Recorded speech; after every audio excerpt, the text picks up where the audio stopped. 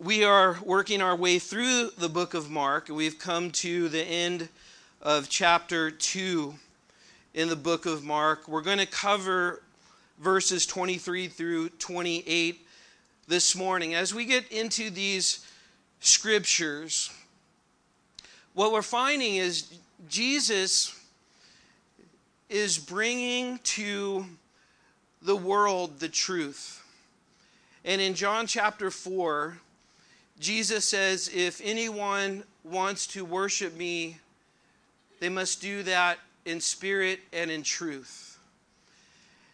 And Jesus has come into a world, and as he's come into the world, he's come into a specific context of what was going on religiously in the world. Specifically, he's come in as the Messiah to the Jews, the king who has prophesied that would come, the Messiah who would take away the sins of the world. And as he came into that environment, he came into a very religious environment. He came into an environment where many people would have a very hard time following religion, where many people would just give up, where many people would just feel overwhelmed with the thought and the idea of, I'm not good enough. I can't do this. This is too big of a thing for me.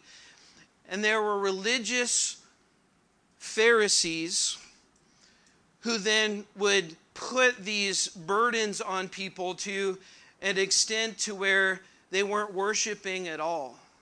And it became more about what one does and how good a person can be, completely missing what God said in his Bible, even in the Old Testament, that the just shall live by faith. And so people would have these heavy burdens. They would feel guilty. They would feel shame, and they wouldn't know what to do with that. And so they would try to do religious exercises to make that guilt and shame go away. And they would find that guilt and shame just felt like more and more of a burden. And so the more they tried to work it off, the more guilty they would feel, and there was no hope. And here comes Jesus.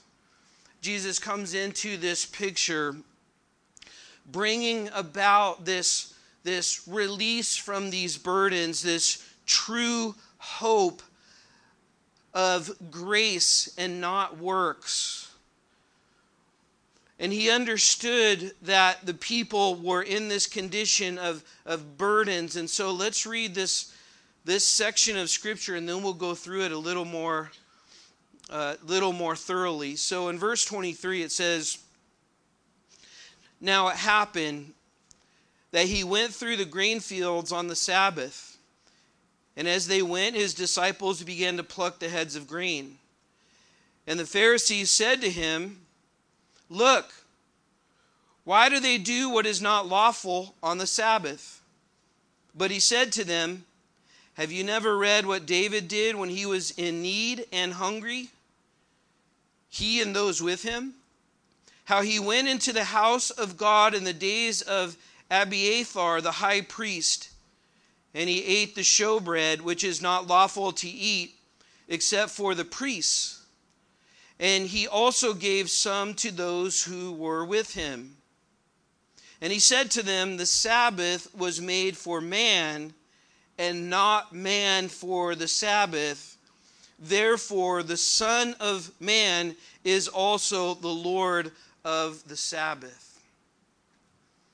This would be a mind-blowing thought, teaching, declaration of what Jesus just said, that he is the Lord of the Sabbath. So it starts off with this controversy that surrounded this particular day, the Sabbath.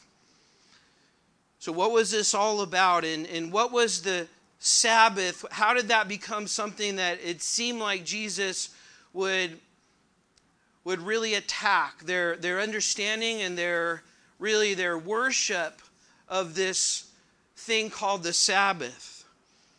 And so as Jesus starts off this section of Scripture, as Jesus is moving, we get this picture in Mark that Jesus is very active and he's healing people. He's casting out demons. He's going from town to town. There's people that begin to gather around him more and more and more. There are multitudes, so much so that he often has to retreat to go by the Sea of Galilee, which is where he's ministering in all these villages and towns around this particular sea. And as he's doing that and as his popularity is growing, it's growing mainly because he's healing people, mainly because he's doing things that people have never seen before. But as he's doing those things, he's explaining what's behind those things. In other words, he's trying to get to people to understand that he has authority over sickness, over disease, over demons. He has authority in his teaching. He's trying to show the people through the miracles that he is the Lord of Lords, King of Kings, that he is all-knowing, all-powerful, all-present, that he truly is the Messiah that the Old Testament said would come and take away the sins of the world. And so as he's moving, as he's going from town to town, he's with his disciples, these disciples that he has called to follow him. And we get this idea that his disciples are actually experiencing a newfound freedom when they're with Jesus. They weren't fasting like normally people would fast. They weren't going through these rigorous, strenuous religious exercises that were in that day seen as those who are holy. They do these things. And people didn't like that, especially the religious people. They didn't like that his disciples didn't fast. And instead of fasting there, it seemed like they're actually having fun instead of walking around in a very discouraged, depressed way of having no hope. But when they're with Jesus, seemed like they're having a good time. And the Pharisees, they just kept pointing at them. It seemed like the Pharisees would pop up out of nowhere. It just seemed like they're always around. And that's how it is when we fall into legalism, is we're just always pointing at people. We're always critical of people. That's a pharisaical type of attitude. And the Pharisees were basically a religious sect of the Jews. And they were zealous about the religious ceremonial laws. And that's what they're all into. They're all into the keeping of these ceremonial laws in order to be righteous and holy before God. And so what they would do is they would take what the scriptures would say. So they would follow the first 5 books of the Bible called the Torah. And then their scholars would come about and then explain in detail how exactly those things of the Torah or the first 5 books of the Bible, the same ones that we have, of how they actually were to be practiced and applied. The only problem is as they would interpret those things and they would develop these books or manuscripts called the Talmud and the Mishnah, that they would develop man-made traditions that would end up being more authoritative than the actual scriptures. And so as Jesus comes in, his disciples are just following Jesus. And as they're following Jesus, they're not so much concerned about the rigidness of following these rules. So there's a sense of freedom there. There's a sense of joy there. There's a sense that as long as I'm with Jesus, this is great. There's joy. And so now as they're going through the grain fields as an agricultural society, then his disciples, they start plucking heads of grain. which was not wrong to do. Plucking heads of grain in someone else's grain field was okay. There was actually a provision in the book of Deuteronomy, chapter 23, verse 25, that says, when you come to your neighbor's standing grain, you may pluck the heads with your hand, but you shall not use a sickle on your neighbor's standing grain. So it's like if you were walking home today and you had nothing to eat, then you can walk through somebody's yard, and if they had a pomegranate tree, you can pick a pomegranate and eat it. If they had a banana tree, you can pick a banana and eat it, and that would be totally fine. But notice, I find in Deuteronomy, I find it interesting, the necessity to put a limit on that. So he says, well, just don't bring your sickle. So if somebody has a pomegranate tree and you're walking home, you're hungry, take a pomegranate, but don't come and bring your chainsaw and cut the tree down and take it home. But God knows human nature, doesn't he? He knows one is not, for us, is not usually good enough. So if we have this provision, then we want to go as far as we can. So he says, just don't bring your sickle and use their land to bring your own harvest off of their land. But the problem is what we see the Pharisees saying when they said to him, get this picture of the disciples just enjoying themselves. They're with Jesus. They're hungry. They're eating. There's provision there. And here pops up out of nowhere, it seems like, a Pharisee. And they're saying, look. It's almost like an accusational tone that they're doing. It's sort of like a big brother to a younger brother, or to the mom of the younger brother, and say, look what he's doing. Look, he's taking cookies. His hand's in the cookie jar. Look. It's like that. Look, we got him on something. Look at his disciples. Jesus already said they don't fast, and he explained that. We saw that last week. But look what they're doing. We got them. They're busted. And these were the religious authorities of the time. And they explain, they say, why do they do what is not lawful on the Sabbath? So this is where the whole controversy lies. The Sabbath controversy. And it seems as if the Sabbath becomes, in many cases, this lightning rod of differentiation. The Sabbath becomes this testing or proving ground of what one believes and how one views God, really.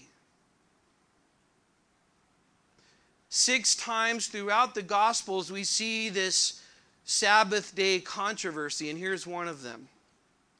So what is this all about? What is the Sabbath, and what's the significance of it, and why is that a thing? Well, Sabbath, the Hebrew word, literally means to cease and desist from all activity. It was the 7th day of the week for the Jews, and it started on Friday night at sundown and ended on Saturday night at sundown. In Vine's expository dictionary of the New Testament, it describes the Sabbath like this. The 7th day of each week is a sacred festival in which Israelites were required to abstain from work. And the way that the Israelites conducted themselves on the Sabbath goes all the way back to Exodus chapter 20, verse 10, and also Exodus chapter 31, verse 13. And the context of that is when they were led out of Egypt. They were slaves in Egypt for 400 years, and they were led out of Egypt, and then God, as he led them out of Egypt, was then establishing a nation that was a theocracy, where God would directly rule over them. And so as they came out of Egypt, God was going to bring them into a land, and he was going to be the center of all that they were and all that they did. And so God gave them the 10 Commandments to tell them and explain to them what God's heart was about how to live correctly. And so as God is establishing with the Jews this theocracy, and as he's taking them into the promised land, one of those things was that they were to cease or desist from work one day a week. Now, the Pharisees and those like the Pharisees, the scribes and people like that, they took that word work, and then they began to interpret what exactly work was. So the Sabbath was meant to be a blessing for the people, right? Doesn't it sound good just stop from work one day, not do anything? Do we have a hard time with that usually? So we maybe get a day off or two, but do we fill that day off with two with doing a bunch of stuff? The Sabbath was God saying, I want you to know how much I care for you and how much I love you. Therefore, I want you to have a day where it's actually woven into the fabric of your society where you don't do anything. Where you can, yes, rest physically, but that wasn't the main thing. Because, and here's really the core and the heart of the Sabbath, what we have to get. So if we go all the way back to the beginning, in Genesis, where God worked to create the world and everything in it, the last thing that he made was man. In Genesis 1:26, he created man in his image. So there was a uniqueness, a specialness about human beings and how God made them. And they were designed to be in fellowship with God. And get this. So after God worked to create the material world, the world as we know it and everything in it, then he rested after that. Was God tired? Did God need to rest? Was he, man, where's my hammock? That was really difficult to bring all this to pass. And now I needed a break. I need a day off. That's not the case. The case was that God wanted Adam, as he created Adam, the first man, he wanted Adam's first experience as a human being in this world to be with God and rest with God and enjoy God. That's at the core of the Sabbath.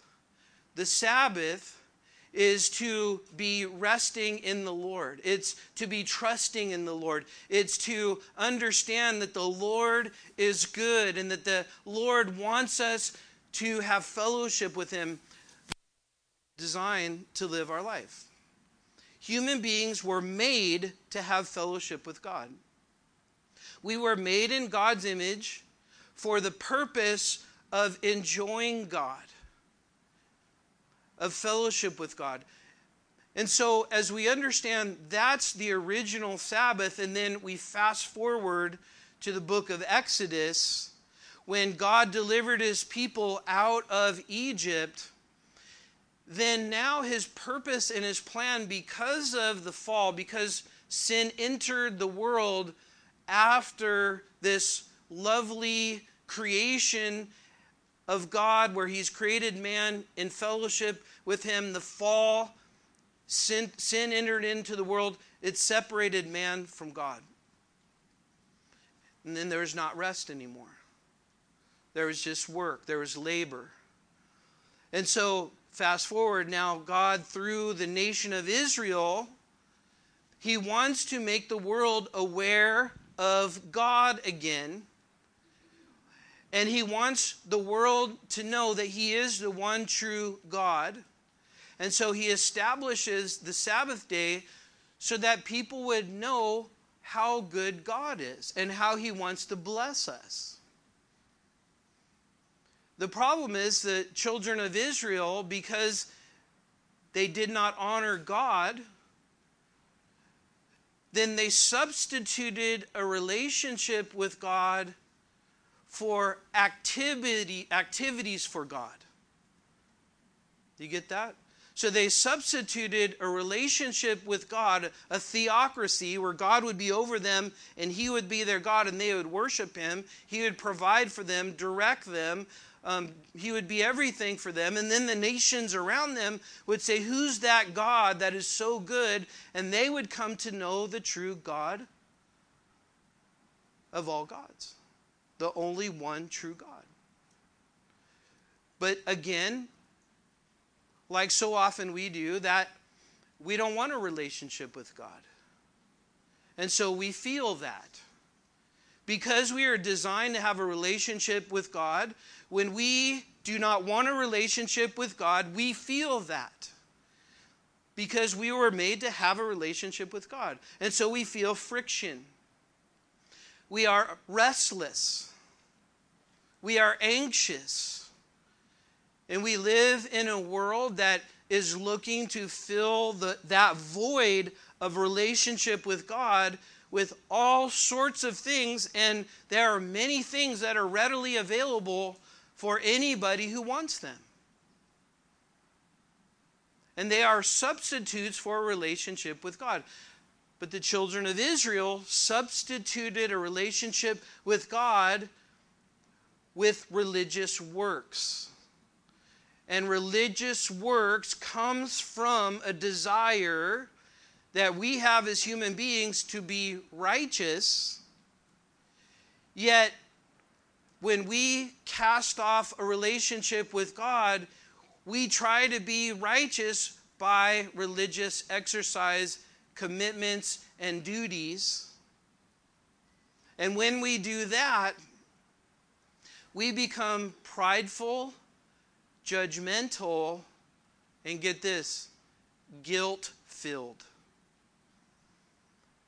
Because good works will not wash away the sin of our heart. We will just be good working sinners. And the Bible tells us when we try to work and do good works to try to be acceptable to God, we are actually in a worse condition than not doing good works at all. This was the case. This was the condition. This is why the Jews would say, look, why are they not keeping the Sabbath? And those who were saying this, the Pharisees, they would be teaching people rules and laws, so much so the Mishnah, which is one of their religious books and interpretations, it had 39 ways that it was possible to violate the Sabbath, and then 39 ways for each of the 39 ways that you can violate those Sabbath violations. So imagine trying to live like that. I copied and pasted the section from the Mishnah that explains these 39 prohibitions on the Sabbath. And I'm going to read them very quickly, but remember, each of these 39 has 39 ways you can violate each one of the 39. So it says this in the Mishnah: the generative categories of acts of labor prohibited on the Sabbath are 40 less 1. How much is that? 39. Good job. He who sows, plows, reaps, binds sheaves. Remember, they were in an agricultural society. Threshes, winnows, selects fit from unfit produce or crops, grinds, sifts, kneads, bakes, shares wool, washes it, beats it, dyes it, spins it, weaves it, makes 2 loops, weaves 2 threads, so you could do 1 thread, separates 2 threads, ties or unties, can't tie your shoe or untie your shoe, which they didn't really have shoes, but sews to 2 stitches, tears in order to sew 2 stitches. He who traps a deer, slaughters it, flays it, salts it, curds its hide, scrapes it, and cuts it up. He who writes 2 letters, erases 2 letters in order to write 2 letters. He who builds, he who tears down, he who puts out a fire, he who kindles a fire, he who hits with a hammer, he who transports an object from one domain to another. These are the 40 generative acts of labor less one. Now, how does that look? So some of the ways that would look is you were not on the Sabbath. So the Sabbath would be initiated by a trumpet when 3 stars on Friday night would be seen. So the trumpet would blow and that's Sabbath. All those things apply. Then the next day when 3 stars appear, then the Sabbath would be off. So you would not be able to go 2,000 steps from your house. So one of the things that they would do is before the Sabbath tie a rope from their house and extend it as far out as they wanted to, and that would count as their house. So from the end of the rope, they could go 2,000 steps from the rope. A woman could not look into a mirror because she would be tempted if she saw a gray hair to pluck it out, and that would be a sin. You could not carry sheaves of grain, but you could carry a spoon. So you could put the spoon on top of the sheaf of grain and then carry the grain. A radish you can dip in salt, but you can't leave it there because it might become pickled. And that would be a work. Pickling was a work. You could spit, but not on the dirt because it might cause a furrow, and that would be like doing plowing or something like that. If you had a dislocated shoulder, you're out of luck. You have to wait till the Sabbath's over to get it fixed. So things like that. And so you can see how exhausted the people would be when they would try to keep these laws and try to understand and live according to these laws. But you know, as we laugh, this is what happens when we don't relate to God correctly based on what He did and not on what we do. That's really the Sabbath controversy for us. The Sabbath controversy then comes and visits us when in any way, shape, or form we are looking to accomplish, appease, earn, or merit by keeping some sort of law or doing some sort of work. And when we do that, usually, as I mentioned before, the symptoms of that are that we feel guilty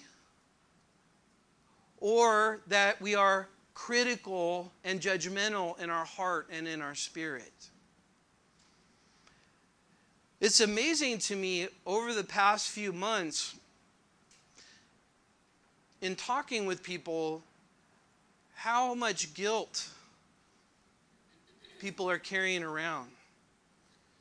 And many of you, and many of my conversations with you, I've had conversations with Father's Day. Many fathers I found feel very guilty. Happy Father's Day. Well, I'm a terrible father, but I heard that a lot. There's a lot of guilt. There's a lot of attachment to the past. There's a lot of regret from the past. There's just a constant feeling of not being good enough and not doing enough. But Mother's Day was even worse. Happy Mother's Day. And then just these expressions of guilt and burden and I messed my kids up and all these feelings that we just feel like we're never enough. And here Jesus comes and he's dealing with those issues. So if you are generally a person that feels guilt a lot, or on the opposite side, you're prideful and you think everybody is not as good as you and smart of you, and you can't believe somebody would do these things, then you might be on the wrong side of the Sabbath controversy. So the next thing then is this question is asked. Jesus is moving the conversation to what the reality of the Sabbath was. But before we do that, I asked you earlier if you'd turn to the book of Hebrews. So if you did that, you're in good shape, because we're going to just take a little detour here. If you didn't do that, now's your chance. And if you don't want to, that's okay. But we have to get this point. This point of this Sabbath controversy. Which side are we on? Are we on the Pharisee side, or are we on the grace side? So in Hebrews chapter 4, verse 1, it says, "Therefore, since a promise remains of entering his rest," God's rest, "let us fear lest any of you seem to have come short of it." So the writer of the book of Hebrews is expressing what we're talking about here, that there's potential, one, for true believers to never have rest. Never have their souls at rest. And he tells us why. He says in verse 2, "For indeed the gospel was preached to us as well as to them, but the word which they heard did not profit them, not being mixed with faith in those who heard it." So there it is.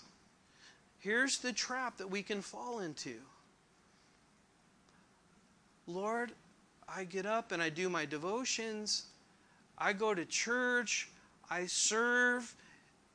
Whenever we start using ourselves in the first person, we might be falling into this trap. Lord, I'm doing this and I do this, but things aren't happening like the way I want them to. Well, if we think that, we've fallen into this trap. See, because what the writer of the book of Hebrews is saying is the word has to be mixed with faith. So the word is not just like a pill we take. We read it and then think, well, that reading is like taking a pill and all my problems go away. What he's saying is, and here's the key word if we want to have rest, it's faith. So when we read the word and we close it, we're at rest because we're exercising our faith in the word. And because we're having faith in the word, we're resting. But if we don't have faith in the word, then that creates a vacuum for all sorts of things to tempt us away from God, away from hope in him, away from his truth, away from his promises. And Satan is at the ready, looking to pounce, even, or maybe I should say, especially on those who may be most zealous for God. Because the devil always sails with the wind. So if you're very zealous, he'll make your zealousness turn into legalism. And I like this because I'm able to know there's one single answer when I don't have rest in my heart and my spirit. It's because I don't have faith. That's it. So as we're studying the book of Mark, as we're studying these passages, it's possible to go right out of here and still have the same worries and anxieties and complaints and frustrations and disappointments. But it's also possible to say, Lord, I stand on your word. And I believe that. And now I'm resting in that. And that's it. But if we won't do that, if we don't exercise faith in what God says, now we are falling into the abyss of the unknown. So the answer is faith. Look what he says next in verse 3. He says, for we who have believed do enter that rest, as he said, so I swore in my wrath, they shall not enter my rest. Speaking about the children of Israel that didn't go into the promised land because they didn't have faith that God said go into the promised land. But they didn't. Why did they not? Because they looked at the promised land and it looked scary, and they said, we'd rather not obey God. Instead, we're going to listen to our fears and our feelings, and so we're going to stay out. So how did they spend their whole life? Going around in circles in the wilderness. But faith would have taken them in. So what is our faith in? Our faith is just in God. It's in his promises. It's in the things that he's revealed in his word.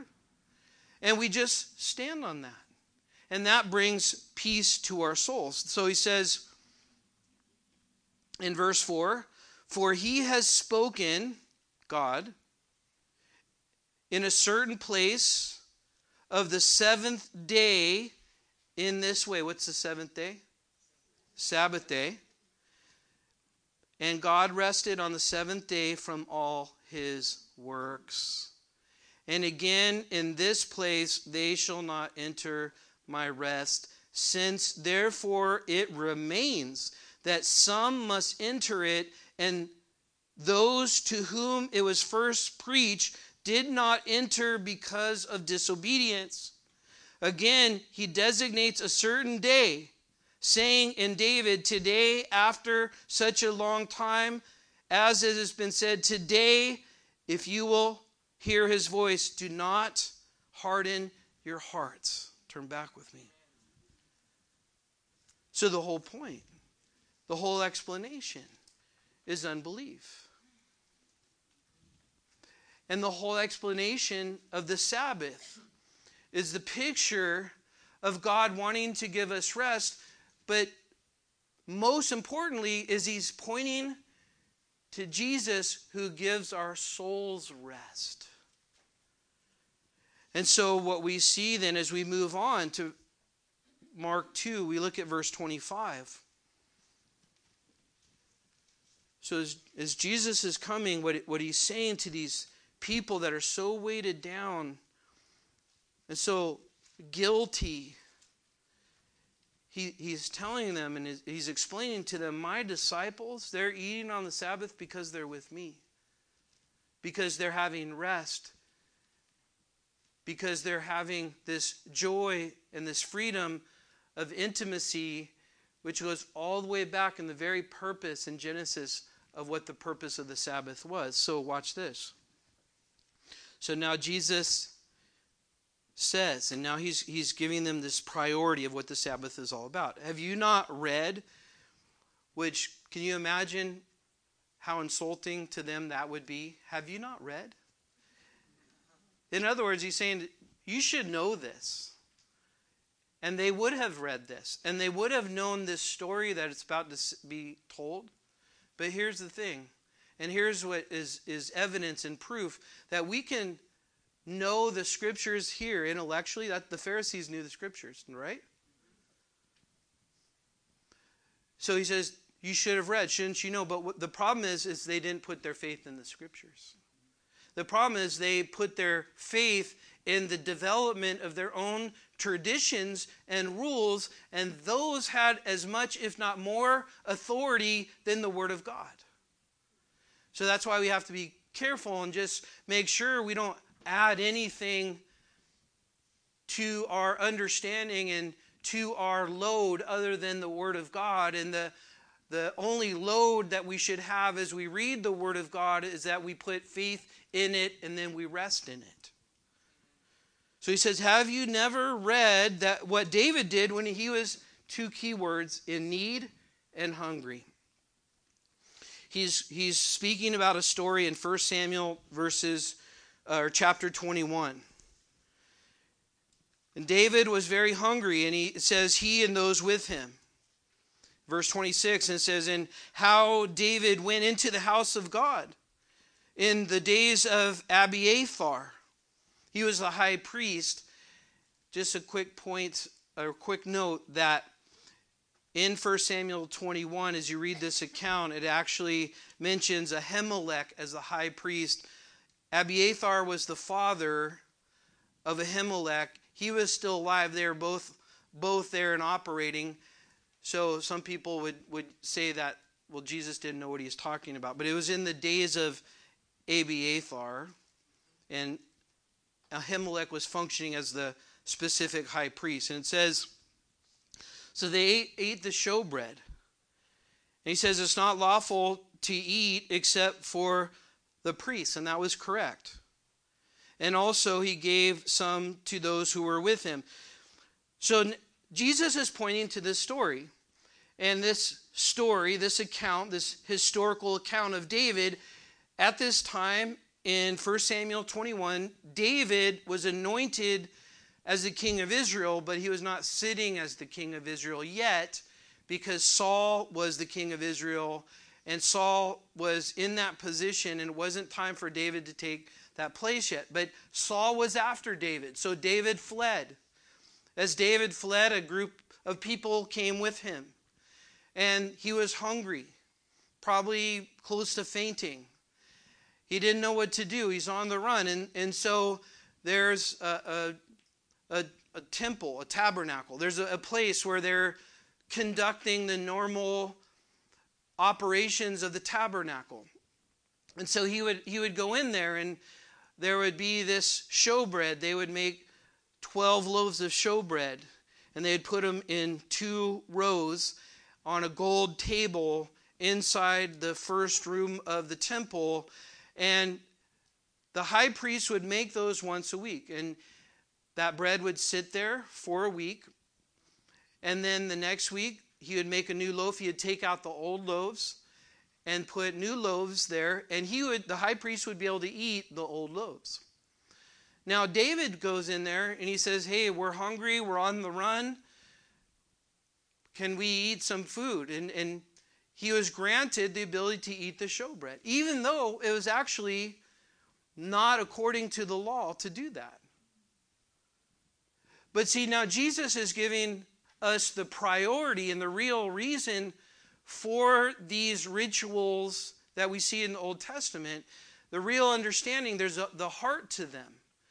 So would it have been better for David and his men to not eat, maybe die? They probably wouldn't have died, but to faint and never have anything to eat, be susceptible to all sorts of dangers and things like, would that be better? Just so the bread could sit there in the temple? Or does it seem like better when you're having a starving person come and actually let them eat the bread, which the bread was just ceremonial? Right? There's no other real significance to it. The bread wasn't like life-changing or life-altering. It's just ceremony. But what we find is these things of the Old Testament, they all point to Christ. The bread, Jesus is the bread of life. Right? The 7-candle menorah, Jesus is the light of the world. We can go on and on with that. But they were pictures or types that would point to Jesus. And so what Jesus was saying, and they would know, they didn't criticize David because they held David in high esteem. They would know the story, but they were fine with it because they held David in high esteem. But see what Jesus is getting at? He's getting at he's greater than David. And he's getting at what we're going to see in the last section there, that he's the Lord of the Sabbath. But what's most important, the Sabbath priority, is we find this in Colossians 2, verse 16. And here it is. Let no man judge you in food or drink, or regarding a festival or new moon or Sabbaths, which are a shadow of things to come. But the substance is of Christ. You know what the Sabbath was pointing to? It was pointing to a person. Not a ritual, not a ceremony. It was pointing to a person. But it's easy for us to pick on them and say, well, that's ridiculous. But we have to ask ourselves the same question. Has Sunday mornings become a ritual? So it's possible just to show up at church and go through the motions. But if we understand the priority, the Sabbath priority, we come to worship a person. We come to worship God. It's not just coming and filling the pew and doing our duty. It's worshiping. And when we have that understanding, that changes our whole way that we live our life and the way that we worship, because now everything's worship. Remember John 4, if you want to worship me, you worship me in spirit and in truth. It's not a place on the mountain you go to or anything. That we're worshiping Jesus. And this is what it all comes down to. Not just the Sabbath, but this is what it all comes down to. It comes down to a person. It comes down to we worship a person. It comes down to Jesus is everything. It comes down to we don't want any substitutes for a personal, intimate relationship with God. We don't want all that junk. We just want Jesus. And then he finishes with this, the Sabbath mercy. The Sabbath blessing. In verse 27 he says, and he said to them, Jesus said to them, the Sabbath was made for man. Think about how tender that is. God is saying, I made this thing for you. And here we have the essence of what it means to have a personal relationship with Jesus Christ. It's to know that he's designed us and life for us to enjoy him and walk with him and be at rest with him. And Jesus is saying, I made this for you. But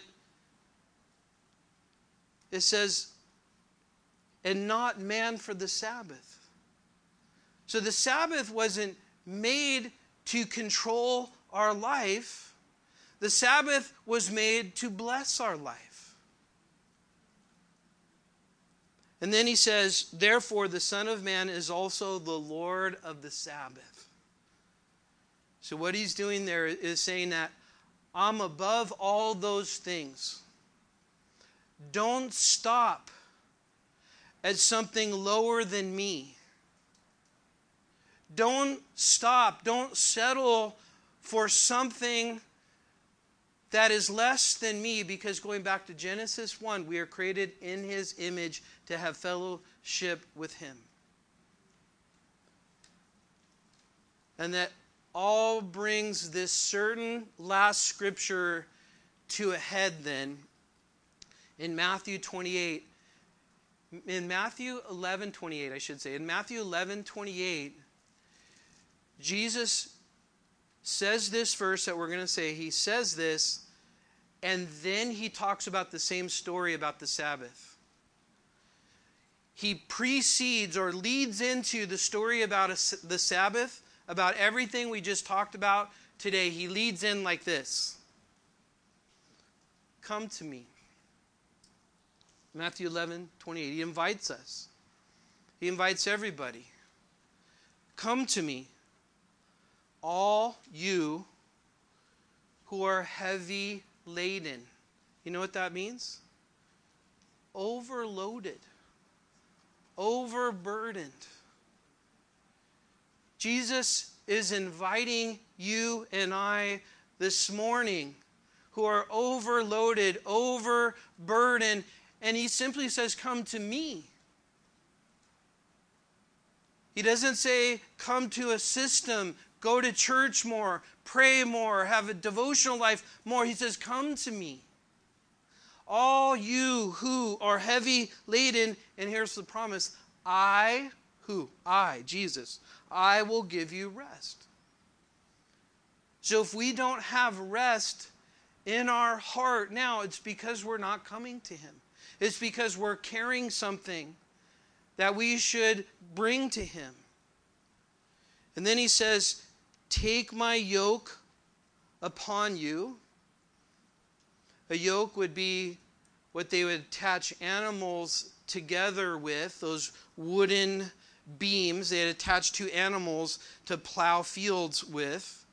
He says, take my yoke, or connect with me. Let me carry the burden.